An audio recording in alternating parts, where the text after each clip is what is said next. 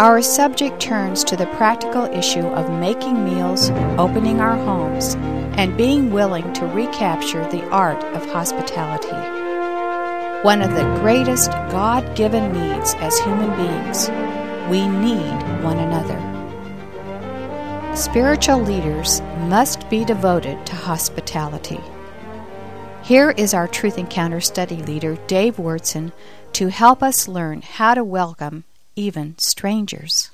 There's a lot of talk in our country about leadership on a national level, politically, and we've been learning that leadership from a divine perspective or from God's perspective, one of the major things is that character is everything. In the last election, there was major debates about whether your personal character should enter in to decisions about leadership. And I think that what we've discovered again and again and again is that character really is everything. In fact, in 1 Timothy chapter 3, verse 2, when the Lord begins to talk about who should be recognized as a leader in the body of Christ, he says that a leader must be someone who has no water gates under cover. They must be above reproach is the word that's used. It closes the list of characteristics by using this expression that a spiritual leader needs to be someone that has a good reputation. In other words, someone needs to have a clear character before God. They also need to have a good reputation with their fellow citizens, their fellow townsmen, people that live around them. They need to be a good neighbor. They need to have a good reputation. We can ask the question, how can that be about? And in our studies over the last several weeks, we've been studying together about how we develop a good reputation. It begins in your personal life. Titus chapter 1:8 says that a spiritual leader needs to be a godly person. And what that means, just to remind you, is that it means you have the right vertical relationship with God.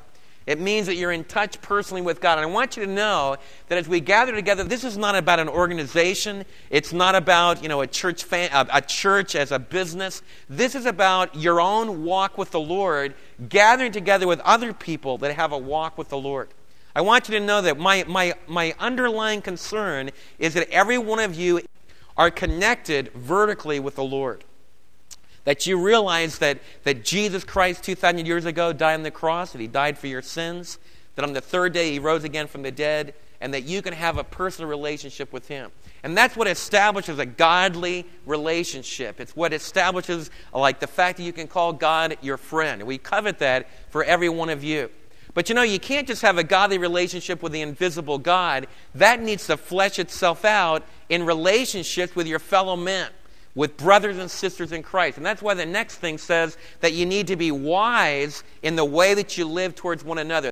And so spiritual leaders not only need to be connected vertically with their God, they also need to be connected horizontally with life. And that's what a life of wisdom is about. They also need to be someone who's sober. And in Titus chapter 3, verse 3, it tells us that a spiritual leader needs to be someone who has their act together in controlling their passions. And often when we talk about sobriety, we mean someone that has control of alcohol. But it means much broader than that. It means you just have your act together in your life. You're sober. You're able to look at things and you don't get overheated or over cold. You're able to maintain a balance. You're sober. Then that's all involved with our personal life. 3 words that characterize our vertical relationship with God, horizontal relationship with our fellow man, and then it's sobriety in the way that we live. Then we started talking about our home life. When God looks for spiritual leaders, we learn that He doesn't look at the Harvard Business School. He doesn't look for big success in business. He looks underneath the roof of our house. You see, you can't fake it. You can fake it here Sunday morning. I don't really know what you guys are like. You don't really know what I'm like. You have to come and live underneath our roof. And wives and husbands know what their partners really like. Kids know what their parents really like. And that's why God, when He says you're looking for good leaders in a church family, look at what they do in their home. And we did a whole lesson on being devoted to one woman or devoted to one man. And so we have the idea, a major stress upon sexual purity.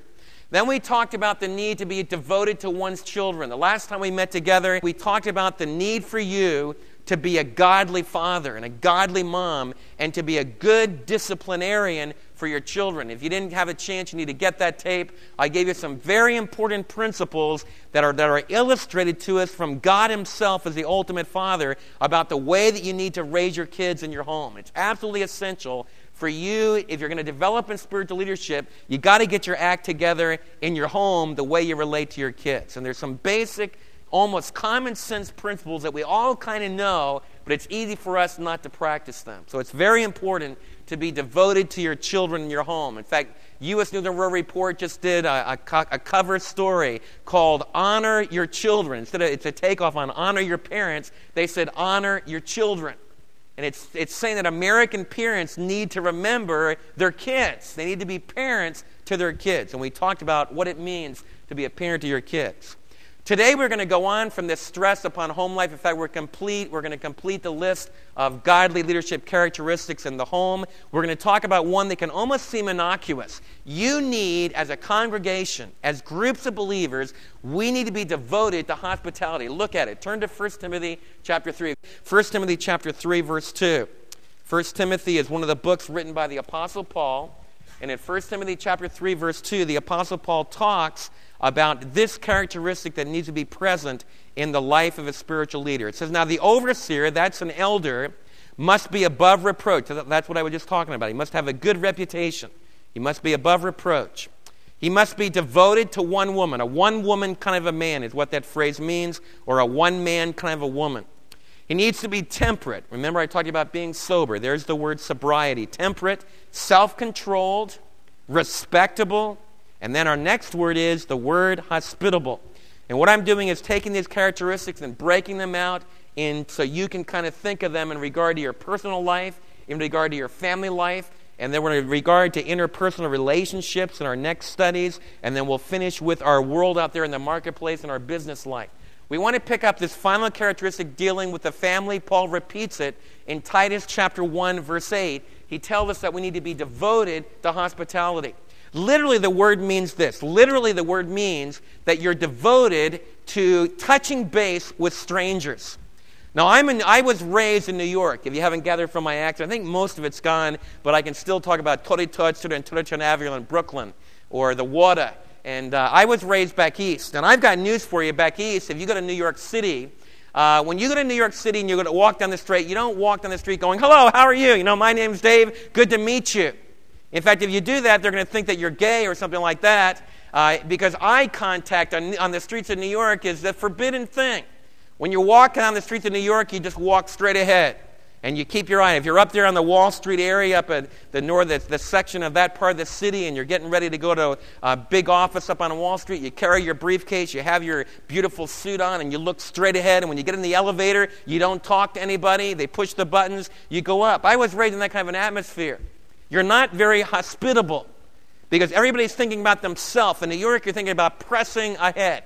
Now, I need to be fair because I've been like on Chinatown, for example, where New Yorkers were incredibly friendly to me. One time I ate there, and a guy helped me park, and there was a great big line outside the Chinese restaurant. They helped me get my kids all lined up when they were little. And New Yorkers can really be friendly. But at times, to be a lover of strangers is completely absent. That should not be absent from the Lord's people. I want you to know that I'm going to talk to you about what I believe is one of the most powerful things that you can do in your life, that I can do in my life, that we can do together to touch people with what it really means to know Christ. And the basic simple thing is for us to be someone who loves strangers, who's someone that you could characterize about their life is that they never meet a stranger. And that's literally what the word means. It's saying that a spiritual leader in God's family needs to be someone who never meets a stranger. They always care about people that they're meeting. And they always reach out to them. It's not just a given that you want to reach out to your neighbors, that you want to reach out to people that you work with, that you want to reach out to new people. It's not just a given that you want to do that. In fact, as strange as that might seem, there's some church families that really don't love strangers. In fact, when you go into their church family, they make it really clear to you that they don't want you to come back because they've been able to control their situation for years. They founded the church and they have certain families that control it, and they don't really want anyone to come. And I want you to realize how terrible that is, because if you really believe what you say you believe that you have met the one individual in all the world that conquered death. You believe with all of your hearts that you've met a person who left the tomb empty. There's only one person in all of the universe, in all of history, that's ever done that, and his name is Jesus Christ. In fact, I'd be willing to say that almost many of you would stand up and say, Jesus is the most incredible man that ever lived. You can never meet someone that's more loving, that's more gentle, that's more just, that's more good. There's nobody else in all the universe that's worth knowing more than him. That's what most of you would believe. Now stop and think about that. If we really believe that Jesus Christ is that ultimate Savior, and he has told us that we need to go into all the world to tell people about him, then it only stands to reason that wherever we go as a believer in Jesus, we need to be in love with the people that are around us, trying to touch base with them, trying to get connected with them, trying to get related to them, so that we can have a vehicle, have a means of getting this message of Christ across. You see, it only makes sense. And only when a church family starts to think about themselves instead of thinking about Christ and his love do they become closed. The same thing in your own individual family. As a believer, some of you have already become closed in your life. If I were to ask you, when was the last time you had somebody into your home? You had them in for a lunch, or had them in for a dinner, or had them over to play some games. And some of you have become a closed family. I want to talk to you. I want to try to get you off the dime, because that closure in your life is going to make you enter a pathway that gets more and more lonely. Some of you are open in your personalities. You love having people in, and you love getting to know them and establishing relationships. And I want to motivate you about realizing that that gift of being open and wanting people in is one of the most powerful ways that you can present Christ. It's one of the most powerful ways that you can help people to come to know who the Savior really is. Now, in Romans chapter 12, the Apostle Paul talks to us. It's kind of like an extended commentary on what it means to be the kind of a person that loves strangers. Like, what does it mean to be a hospitable person? We have an idea that it kind of means to be a salesperson, someone that always has a happy face and kind of a positive thinker, and they're a rah, rah, rah kind of a person. That's not necessarily so. In Romans chapter 12, verse 9, I want you to turn over there, the Apostle Paul gives us an extended explanation of the kind of characteristics, the kind of a personality that generate a warm, friendly, open family, a warm, friendly, open church, a warm, friendly, open individual. What it means to be a lover of strangers. So just Genesis, Exodus, Leviticus, Romans, you'll find it. Not really. Matthew, Mark, Luke, John, Acts, Romans. There it is. Romans chapter 12. Now look at verse 9. Now some of you remember this chapter. Let me put it in context for you. Romans chapter 12 begins with, I beseech you therefore, brethren, by the mercies of God, that you present your body a living sacrifice, holy and acceptable unto God, which is your reasonable service. So this chapter begins by saying every one of you need to present your body. You need to live your life completely dedicated to the Lord. The next section says that every single one of you is specifically gifted. In fact, I believe that you're uniquely blended together. Every one of you is uniquely blended together to exercise unique abilities within the body of Christ. And that's what the next section is about. It talks about the body of Christ and compares it to a human body. And it says just like there's ears and there's eyes and there's fingers, every one of you are different expressions, different parts of the body of Christ. In verse 9, though, he talks about what the individual character of those different parts of the body need to be like. And he talks about the way that we should be in our personalities so that we can exercise hospitality. He'll close this section challenging us to be hospitable. But before he does it, he talks to us about the background of a person's life that causes them to be hospitable and warm towards strangers. Verse 9. Love must be sincere. The very first thing that only makes sense. If you're going to be an open, hospitable person, you need to be loving in your relationships towards one another. And there's what it's saying, this is a bottom line. In fact, over and over again, when you talk about the first century church, when you talk about these original disciples that followed Jesus, the bottom line of their life was they were characterized by something that you probably heard characterized by agape. Now, agape wasn't a brand new word. It was a word that was used in Greek for love, but it wasn't used too frequently. It was used a few times in the Old Testament for sexual love, for example. It used agape in the Septuagint, the Greek translation of the Old Testament. But in secular Greek, it really wasn't used that much. Every once in a while, it was just a general word for love. But it was like the New Testament seized on this word, and they grabbed it, and they infused it with this new understanding of the love and the grace of God in Christ that they had received. You see, when God loved us in Christ, we didn't deserve His love. We weren't earning His love. God gave us a total free gift. And the word agape is the word that describes this spontaneous, self-sacrificial, open giving of relationship with other people. And it tells us that we need to have that open, gracious response of love, and we need to do it without a mask. That's literally what it says there. You need to do it without play acting. You see, it uses a word here, that word play acting or hypocrisy is a word that's used of acting. If you've ever had some friends that are actors, if you've ever been out in L.A. and you get to know some of the actors, then you'll realize there's something incredible about an actor. In fact, all of you have gone, I can illustrate it this way. All of you have gone to the movies. For example, you go to a movie and some of you guys, you fall in love with the movie actress. If you're not married, you really say, boy, if only I could meet that girl. And you fall in love with the way that this girl acts on the screen. In other words, she seems to be kind and everybody's next door neighbor and just seems to be the perfect person. You just, as a guy, you say, man, if only I could find a woman like that. And you fall in love with the role that she played in that movie. You girls can do the same thing with a guy. In other words, you see a romantic movie and the hero up there is just your dream guy. I mean, he's just an incredible guy. Well, then several weeks go by and you've got this ideal vision of what this person would be like. Then you happen to see them on a talk show where they're not acting a role so much, they're just being themselves. And you listen, you find out that this sweet, gentle, the girl next door swears like a trooper. She's coarse and hard as you can imagine. And you're going, man, what in the world ever happened? You forgot an actor or an actress is exactly that. In fact, if you married that person, you might find out, that man, they've got about 40 different personalities they can be because they're an actor. They're an actress.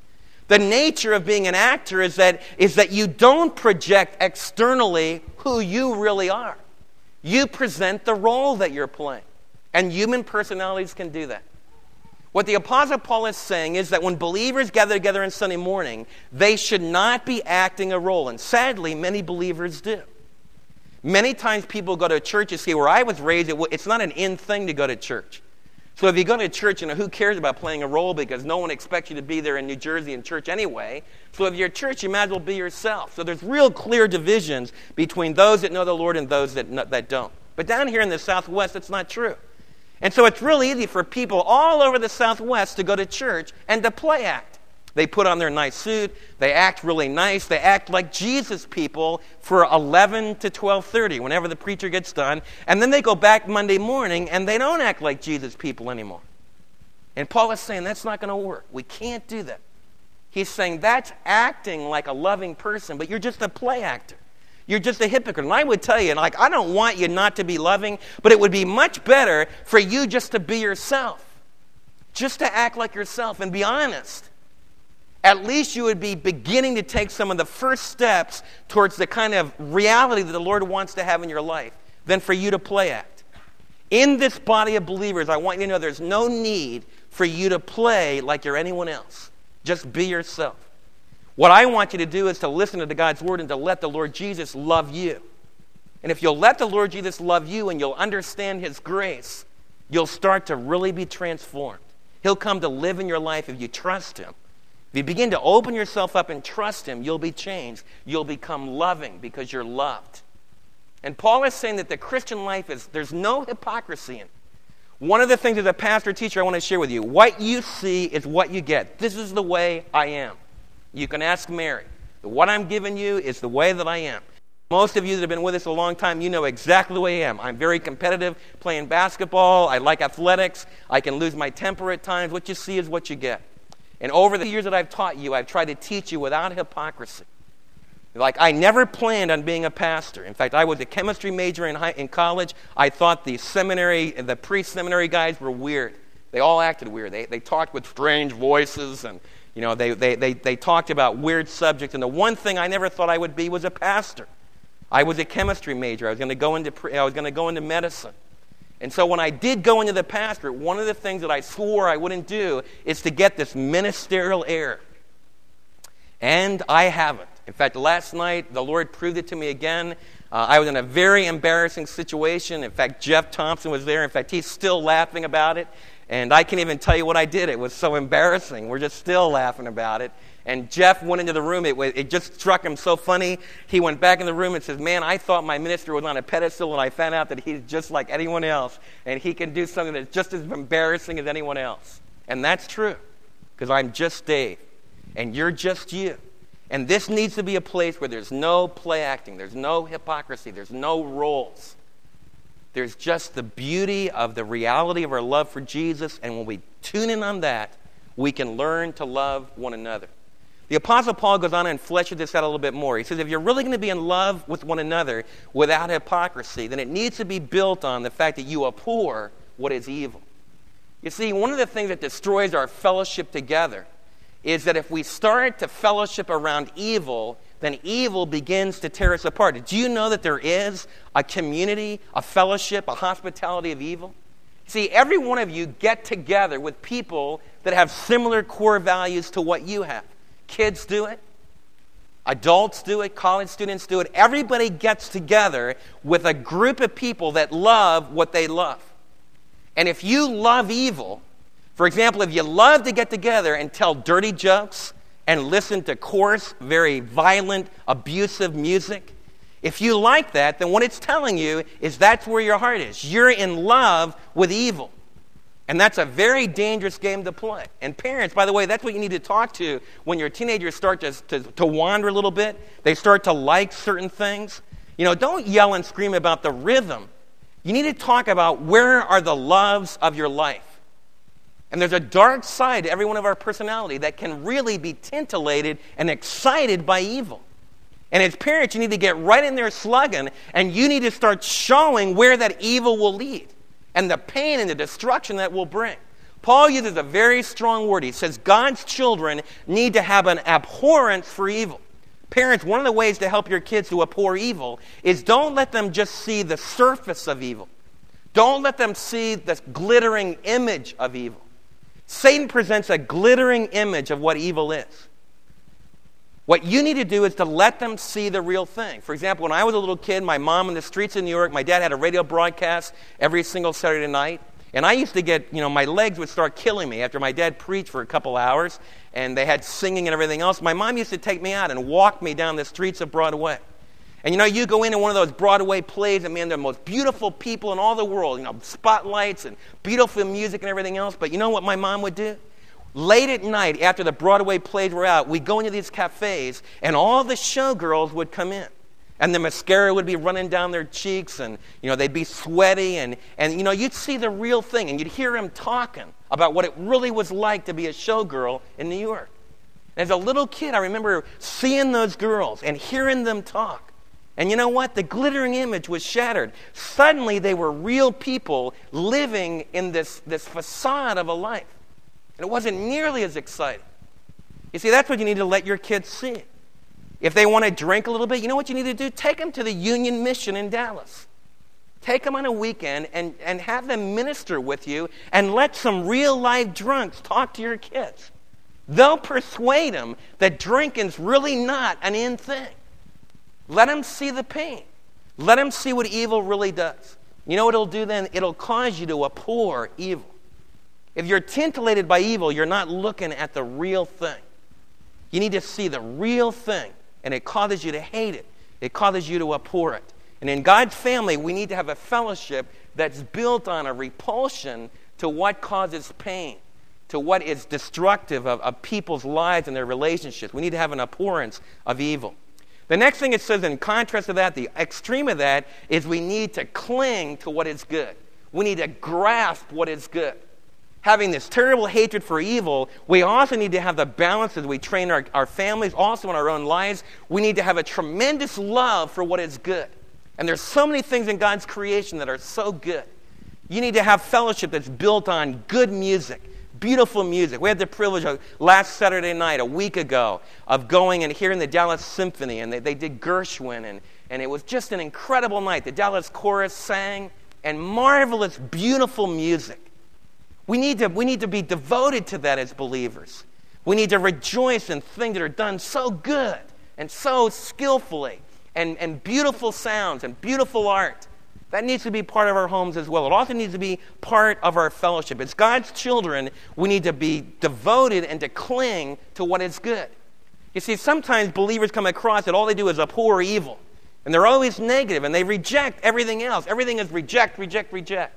Paul's not saying that. Our fellowship needs to be built on clinging to all the good things that are around us. Very important to do that. And after the last beautiful 3 days that we've had with that sun shining the way it is, no matter what might be going on in your life, as you look at the days we have, it's a foretaste. This is what the weather is going to be like in heaven. Okay? It's going to be about 68 degrees at night, about 80 during the day, crystal clear, beautiful. That's what it's going to be in heaven. So you need to cling to what is good. Then he comes back in verse 10, reminding us again, you need to be devoted to one another in brotherly love. And here he talks about that family relationship. Every one of you, from God's perspective, if you've come to know Christ as your Savior, you are in a family. You're a brother and a sister. You are related to each other as brothers and sisters in Christ. And you need to therefore honor one another as above yourselves. You see, most of us are thinking about ourselves. One of the tricks of the Christian life is that instead of thinking about yourself, you're thinking about others. And one of the things the Holy Spirit wants to do in your life is to get you to think about others and not thinking about yourself. And it's very healthy to think about others. You see, if you start thinking about yourself, you're either going to be proud or you're going to get depressed. If you're looking at things and you're being successful, everything's going great, then you get proud. If things are going terrible, then you get depressed. And either way, you're off base. What the Lord wants you to do is to have an other direction. You need to be looking out. We worry far too much in our culture about ourselves. We're a narcissistic culture that constantly focuses inward.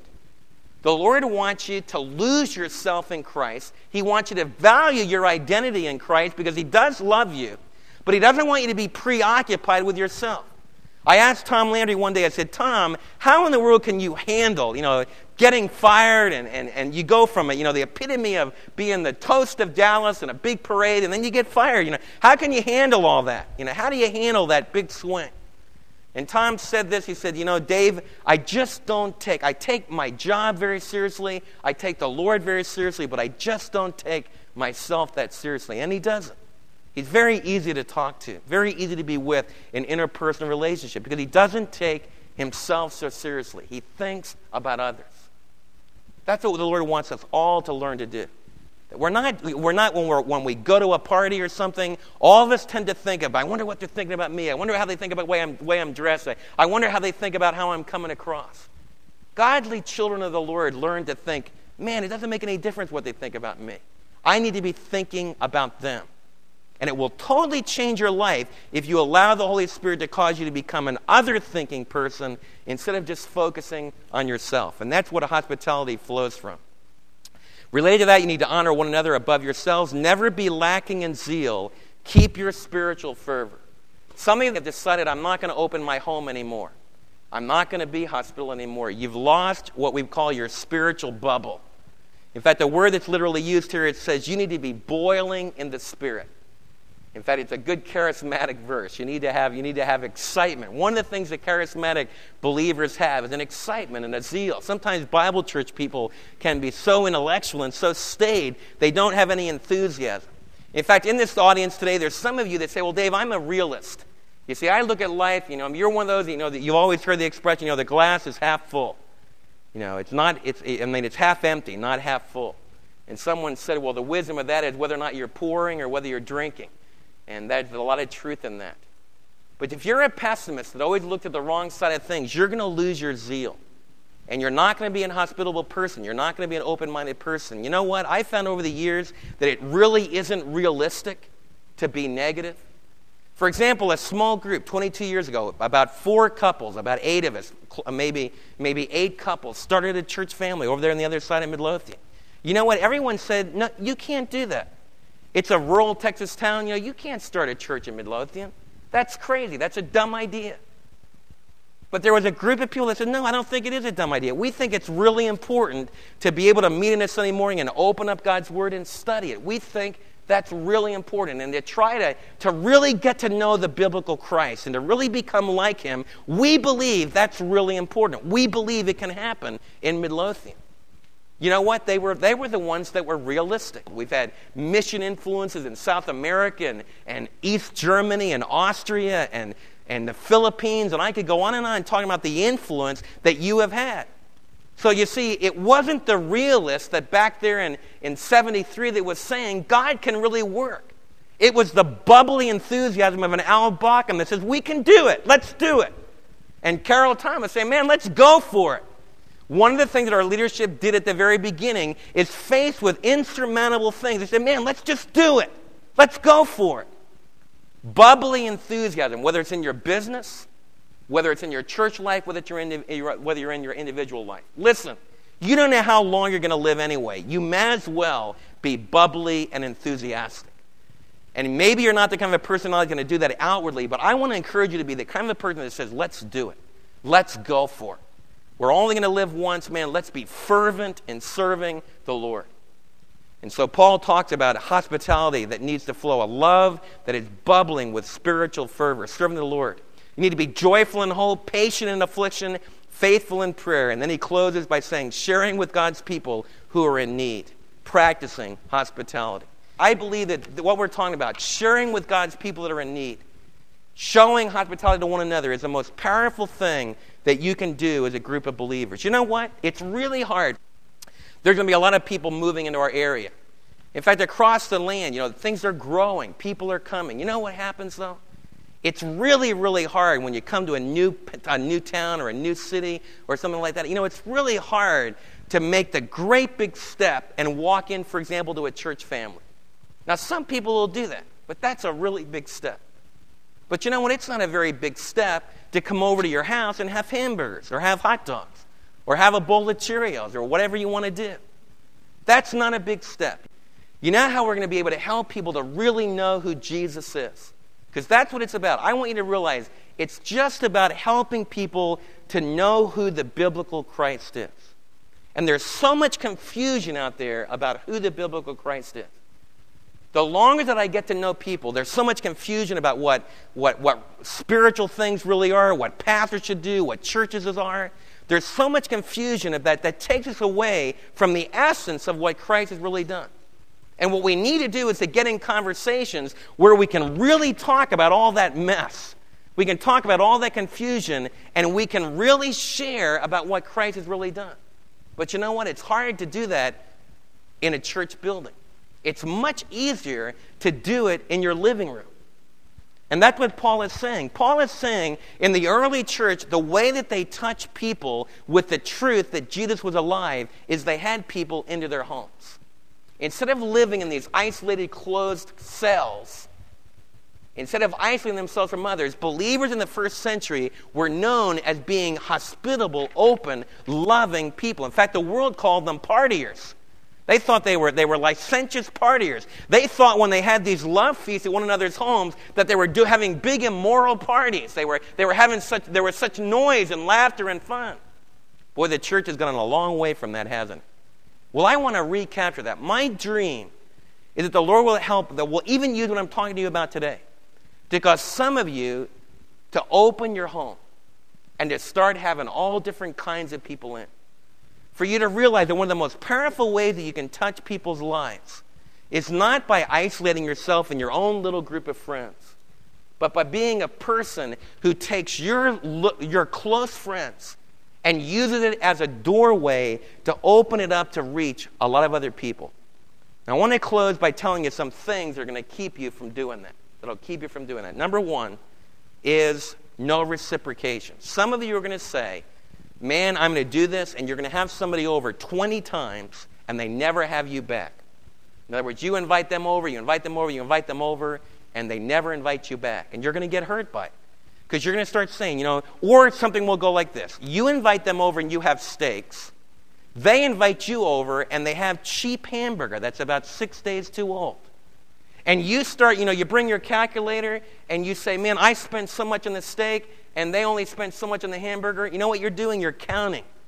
It's the way almost all of you work in your relationships. Almost everybody in this room, you're from a family. Remember when you were a kid, there were 3 kids in your house, some of you? And your parents had to come out with receipts when you got through opening your Christmas gifts, and they had to go through the receipts to prove to you kids it was all even. Remember that? That's wrong. That's not what Christmas is about. And some of you still have that mentality. In all of your relationships, I want you to think hard about this. In all your relationships, you're always looking at the bottom line. Is it fair? And if that's your attitude to the heart, you'll never be hospitable the way the Lord wants you to be. Because you have a crazy Savior. You know what your crazy Savior tells you to do? If you really want to follow Him, then the best way to do it is find somebody that there's not a chance in the world they could reciprocate. Go out on the street somewhere, and that's what he would tell. He would tell stories. You go out and find someone that there's absolutely no way that they can repay you. He said, go out on the street and bring some beggars in, and bring some cripples in, and bring some people that can't see, and bring them into your house. There's no way in the world they could ever reciprocate. You know what you'll find out? Then he says your Heavenly Father can reciprocate. Now that's a radical way to live, but man, is it fun. It's incredibly, incredibly fun. Really fun. Because you start being free. You see, you're not into this fairness thing. You're just into giving love. You know what else will happen? You'll find out that those people that you thought couldn't reciprocate, you'll find out that they reciprocate in ways that you could have never dreamed. Because you'll have the gift of love. The Holy Spirit will start to create real love. And love can't be bought. But you'll never experience that love as long as you're reciprocating. I know a lot of pastors that are burned out in the ministry. You know why? Because they feel people didn't reciprocate. And I could have burned out on that. You see, we all want to make the ministry fair. And as soon as you start to make it fair, it's lost. It's broken. It dissolved in your hand. The Lord is saying if you're going to be like Christ and you just devote yourself to one another, you just pour it out. And you're going to get crushed and you're going to get hurt. But you got to nail it down. The Lord has not called you to give reciprocal relationships. He's called you to give loving relationships. And love is not about reciprocation. It's about giving from a biblical standpoint. Second of all, you're going to have hurtful comments. Hurtful comments. Some of you are going to really reach out. You're going to really get involved. You're going to show a lot of hospitality. And someone's going to cut down what you did. Or someone's going to make a hurtful comment that just slays you. And you're going to get mad. And you know what you're going to do next? You're say, man, I'm not going to do this anymore. It happens again and again and again. Hurt feelings in a church family is what Satan uses to destroy hospitality. And what you need to do, you need to learn to do 2 things. Number 1, you need to learn to try to let love cover it. When someone says that catty, destructive, hurtful remark, number 1, you need to try to just pray about it and let it go. Because if you try to deal confrontation with everything that someone says that you take wrong, you're going to spend your whole life in confrontation. So the first thing you do is let love cover a multitude of sins. But sometimes love won't cover it. And when it gnaws in your belly, and when it keeps sitting there, instead of leaving the church family, leaving the fellowship of God's family, which people do all the time, you need to go to the person that offended you and talk about it, eyeball to eyeball. It's absolutely essential, and most of you don't do it. People all over this area are not in fellowship with God's people because they're mad. Because someone hurt them. They said, man, I went to a church, I thought everyone would be just like Christ and perfect, and somebody acted like the devil towards them, and they got mad. And then they're out of there. And that'll destroy your fellowship with God's people. You've got to learn, if you can't let love cover it, then you go and talk about it. And you try to work it through. And thirdly, if you can't work it through, then you let it go to the Lord. You let the Lord handle it, and you stay in fellowship with God's people.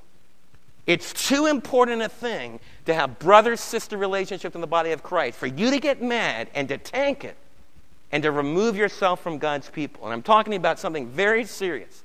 Anger and unresolved anger destroys hospitality more than anything else that I know. It also destroys marriages more than anything else that I know. Thirdly, social prejudices. It's incredible how deep inside social prejudices can be. One of the things the Lord wants to do in our hospitality is He wants red and yellow, black and white to be able to fellowship in God's family. He wants rich and poor, middle class and elite and poverty-stricken. In the New Testament, the body of Christ was across all social stratas, across all races. And it's easy to piously talk about, I'm not prejudiced. You don't know our prejudices. We don't know our prejudices until you're developing friendships across social, economic, racial barriers. And one of the most important things we can do, we need to watch our conversation. I pray for the day, as Midlothian grows, when we have a church family, that our fellowship is as colored as the rainbow. It's really important to do that because God says He loves the world. And as a church family, I want you to know, if you tell a joke, I want you to ask yourself this. Am I telling a joke about someone that Jesus Christ died for?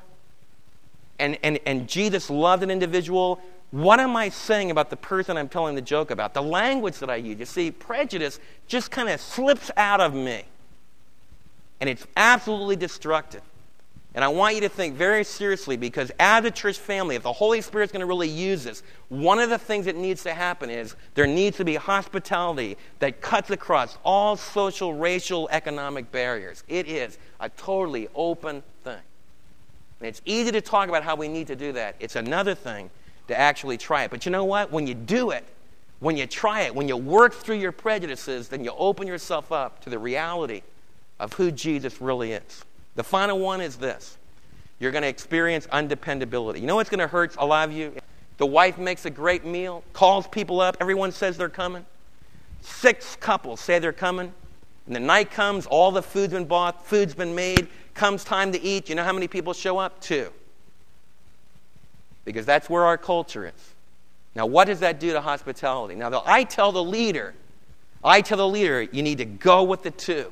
And you need to love the 2. And you need to let it grow from the 2. But it's destructive of hospitality. It causes people to be hurt. And one of the things I want you to grow in is it's counterculture. But we need to be a people that when we make promises, we make our yes, yes, and our no, no. You know what a lot of us are like? You're like me. Mary says, Dave, have you taken out the garbage? Yes, I am. Yes. Now, what I mean by my yes is, yes, I'm going to. You know what Mary says? No, you haven't taken out the garbage. Because Mary, it's going to be yes or no. And if you say yes, it means yes, the garbage is in the tank. It's out of here. When I say yes, it means I'm going to get around to it. That's a lie. That's nothing but a lie. And a whole lot of you operate like that. You're like me. You like to keep everybody calm. You like to say yes. You like to say you're going to do things, but you know you're not going to do it. Don't be like that. That's dishonest. It's wrong. And pray for me in that area. And Mary's been a great helpmeet to nail me down, saying, what is it? Yes or no? And so I've learned to say, no, I haven't taken out the garbage yet. I will. That's the truth. And learn to be like that in your social relationships. Undependability can destroy our church family. Undependability, saying you're going to do something, but not doing it, not following through, destroys fellowship. It hurts. Now we close with a great, great story about why it should be hospitable. There was an old guy one day that all of his life wanted to have one thing, but it was impossible for him to ever get it. One day he was sitting out under a tree. He saw 3 strangers coming by, 3 strangers out there in the desert, hot in the day. And he could have just sat there, left his video on, watching his video program and enjoying his lemonade. Could have just stayed alone. But instead he jumped up, ran outside his tent, got those 3 guys and said, you guys need to come over to eat. And unlike a lot of husbands, that come in, brings 3 strangers in. Oh, by the way, honey, I've got 3 more men to feed tonight. What are we going to do? He didn't do that. This husband, he did spring these visitors on his wife, but he said, honey, I'm going to go out, and he set the menu. He said, I'm going to go out and we're going to kill the calf. And he's got the calf killed, and he suggested the menu. And then the wife proceeded to follow through with those plans. And then he sat down with the 3 visitors, and he gave them a meal, and they talked. Was it very important that he did that? Yes. Because in the middle of the conversation, one of the men that he was entertaining said this: a year from now, your wife is going to have a baby. She was around the corner in another part of the tent. She busted out laughing. I mean, she just split her gut. She laughed and laughed and laughed. You know why? Because she was 90 years old and she'd been praying all of her life, all of her married life, she'd been praying that she would have a baby. And it was just impossible for her to have a baby. And now this stranger that she doesn't even know is telling her she's going to have a baby. The stranger turned out to be Yahweh himself. The stranger turned out to be God. And the other 2 men turned out to be angels. And when Yahweh makes a promise, it doesn't make any difference whether you're 90 or not. God says, because you laughed, Sarah, then I'm going to name the baby. The baby's name is going to be Yitzhak, which means laughter. We're going to name the baby Laughter. And so all of Sarah's life, she was reminded every time she called, laughter, come in. Laughter, come in. Laughter, time to eat. Laughter, time to take her nap. She was constantly reminded about the laughter that she started out giving, saying it could never happen, it's stupid. And then it became the laughter of joy, because all of her life she experienced the joy of having the son that she always wanted. And it all began with Abraham, her husband, doing what all Eastern Bedouins still do today. If you're traveling in the desert and you see a stranger and you go to a Bedouin tent, the Bedouin will have you into his tent and he'll feed you a meal and give you the strongest coffee you've ever drank in all your life. And what the Lord wants you to do, I want you to think, my point, I believe that one of the most powerful ways that we can bring Jesus Christ to our neighborhoods is just to open the doors of our home and have people in and get to know them and show hospitality. It's not a complicated thing, but it will change your life. Let's pray. Father, I just would ask that you would help us to realize that leadership is not some great charisma, not some Sir Lawrence of Olivier that has an incredible voice, or Lawrence of Arabia that is some exotic figure riding his camel out in the desert. Lord, it's not some great political figure like Churchill that could galvanize his nation speaking over the radio in World War II. Lord, when we talk about biblical leadership, we talk about things that are not great giftedness. It has to do with quiet character, what's really going on inside of people. And it's people that do the little things. Lord, we talked today from your word about showing hospitality. And I would ask you, Lord, that you would help some of us to be really encouraged to continue to have open homes. I pray that you would help some precious wives who have become weary in well-doing, who've gotten tired of having people in with it not being reciprocated. I pray, Lord, that you would use today's message to help them to realize what a holy thing that they do, and that you will ultimately really bless them and reward them for having an open, hospitable home. I pray that you would help husbands to learn to be sensitive and to not spring things on their wives, but to help in planning and deciding what can be done and what can't.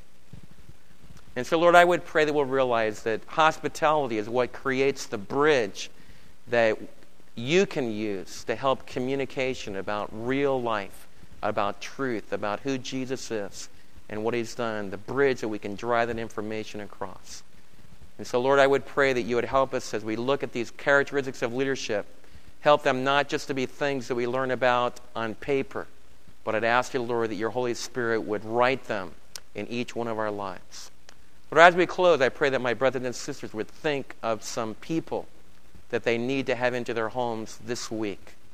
I'd ask you, Lord, that you would make this a very concrete message, that they would think about maybe some people that they haven't touched base with for a while, that they need to call, about some luncheon appointments they need to set up, about some dinner engagements that they need to set up. I'd ask you, Lord, that some people that maybe have been tempted to live in a closed world, they become very depressed and they're living all by themselves. I pray, Lord, that you would help them to throw the windows open, throw the door open, and help them to let some friends in.